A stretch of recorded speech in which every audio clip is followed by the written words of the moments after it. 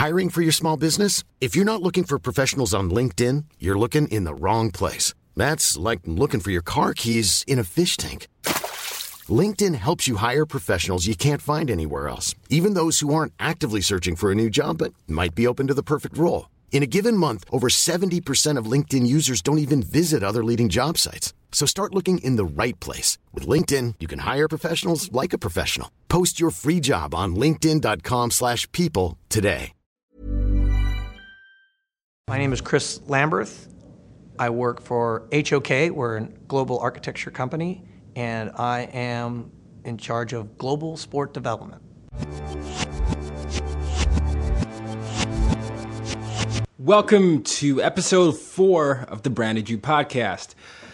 I'm Ty Roxon, and I'm the editor of BrandedYou.com, where we focus on getting millennials to pursue their passions and follow their dreams.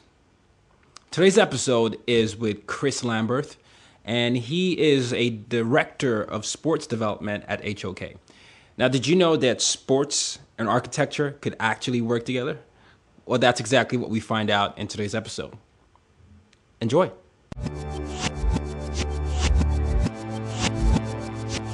Working for an architecture company, it's important for us to make connections with potential clients, finding where projects begin, maybe creating opportunities, but always staying connected. So my primary goal is to keep our presence in the marketplace for those people that are in search of not only an architect, but specifically in my field of focus, it's in the sport world. Where are these new stadiums and arenas going to be?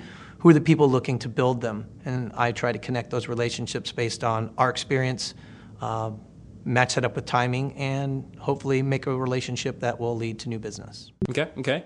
So what has your career navigation been like? Because I'm first of all, I got to be honest, I'm still fascinated with the whole mixture of architecture and sports. So I would love for you to tell me just what it was like when you first got out of college and what it's like now. 20 years ago, in the mid-90s, as I was coming out into the working world, we were progressing really into a new age where computers were not only an important part of our lives, but the notion of email and communicating through different methods were starting to emerge. So taking that to the next level, when I graduated from high school, I didn't have an email account. I didn't have a personal computer.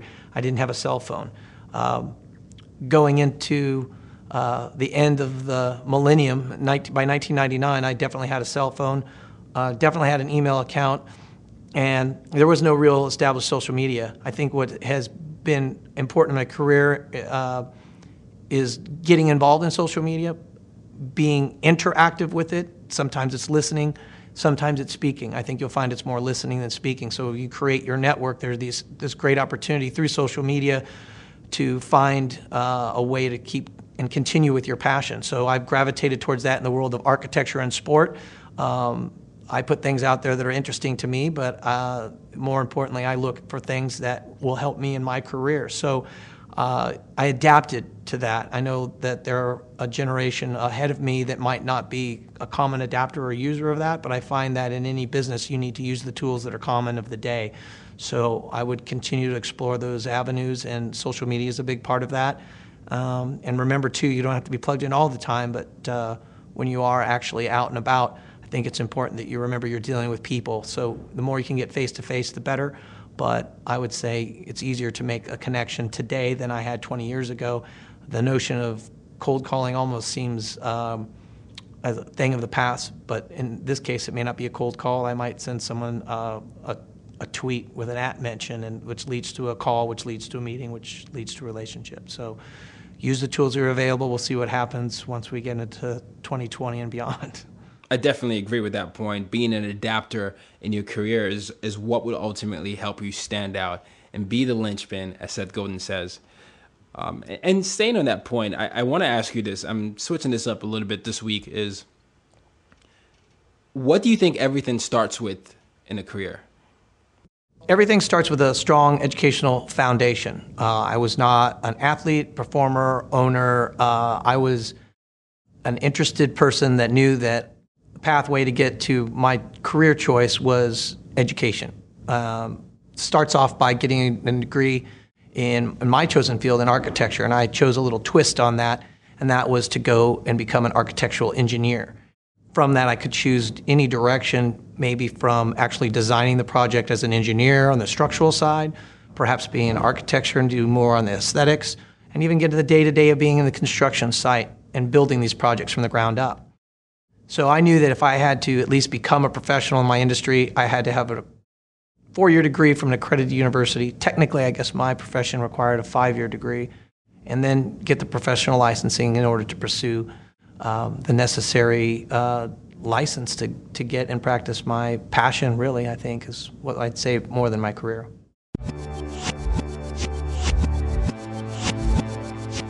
Thank you for listening. As always, if you loved the episode, please hit the subscribe button, leave a review, and share it with your friends. We would also love to invite you to check out our website and subscribe to our newsletter for more exclusive career advice and basically all things awesome concerning your career path. Till next week, I'm Ty Roxon, and remember, pursue your passions.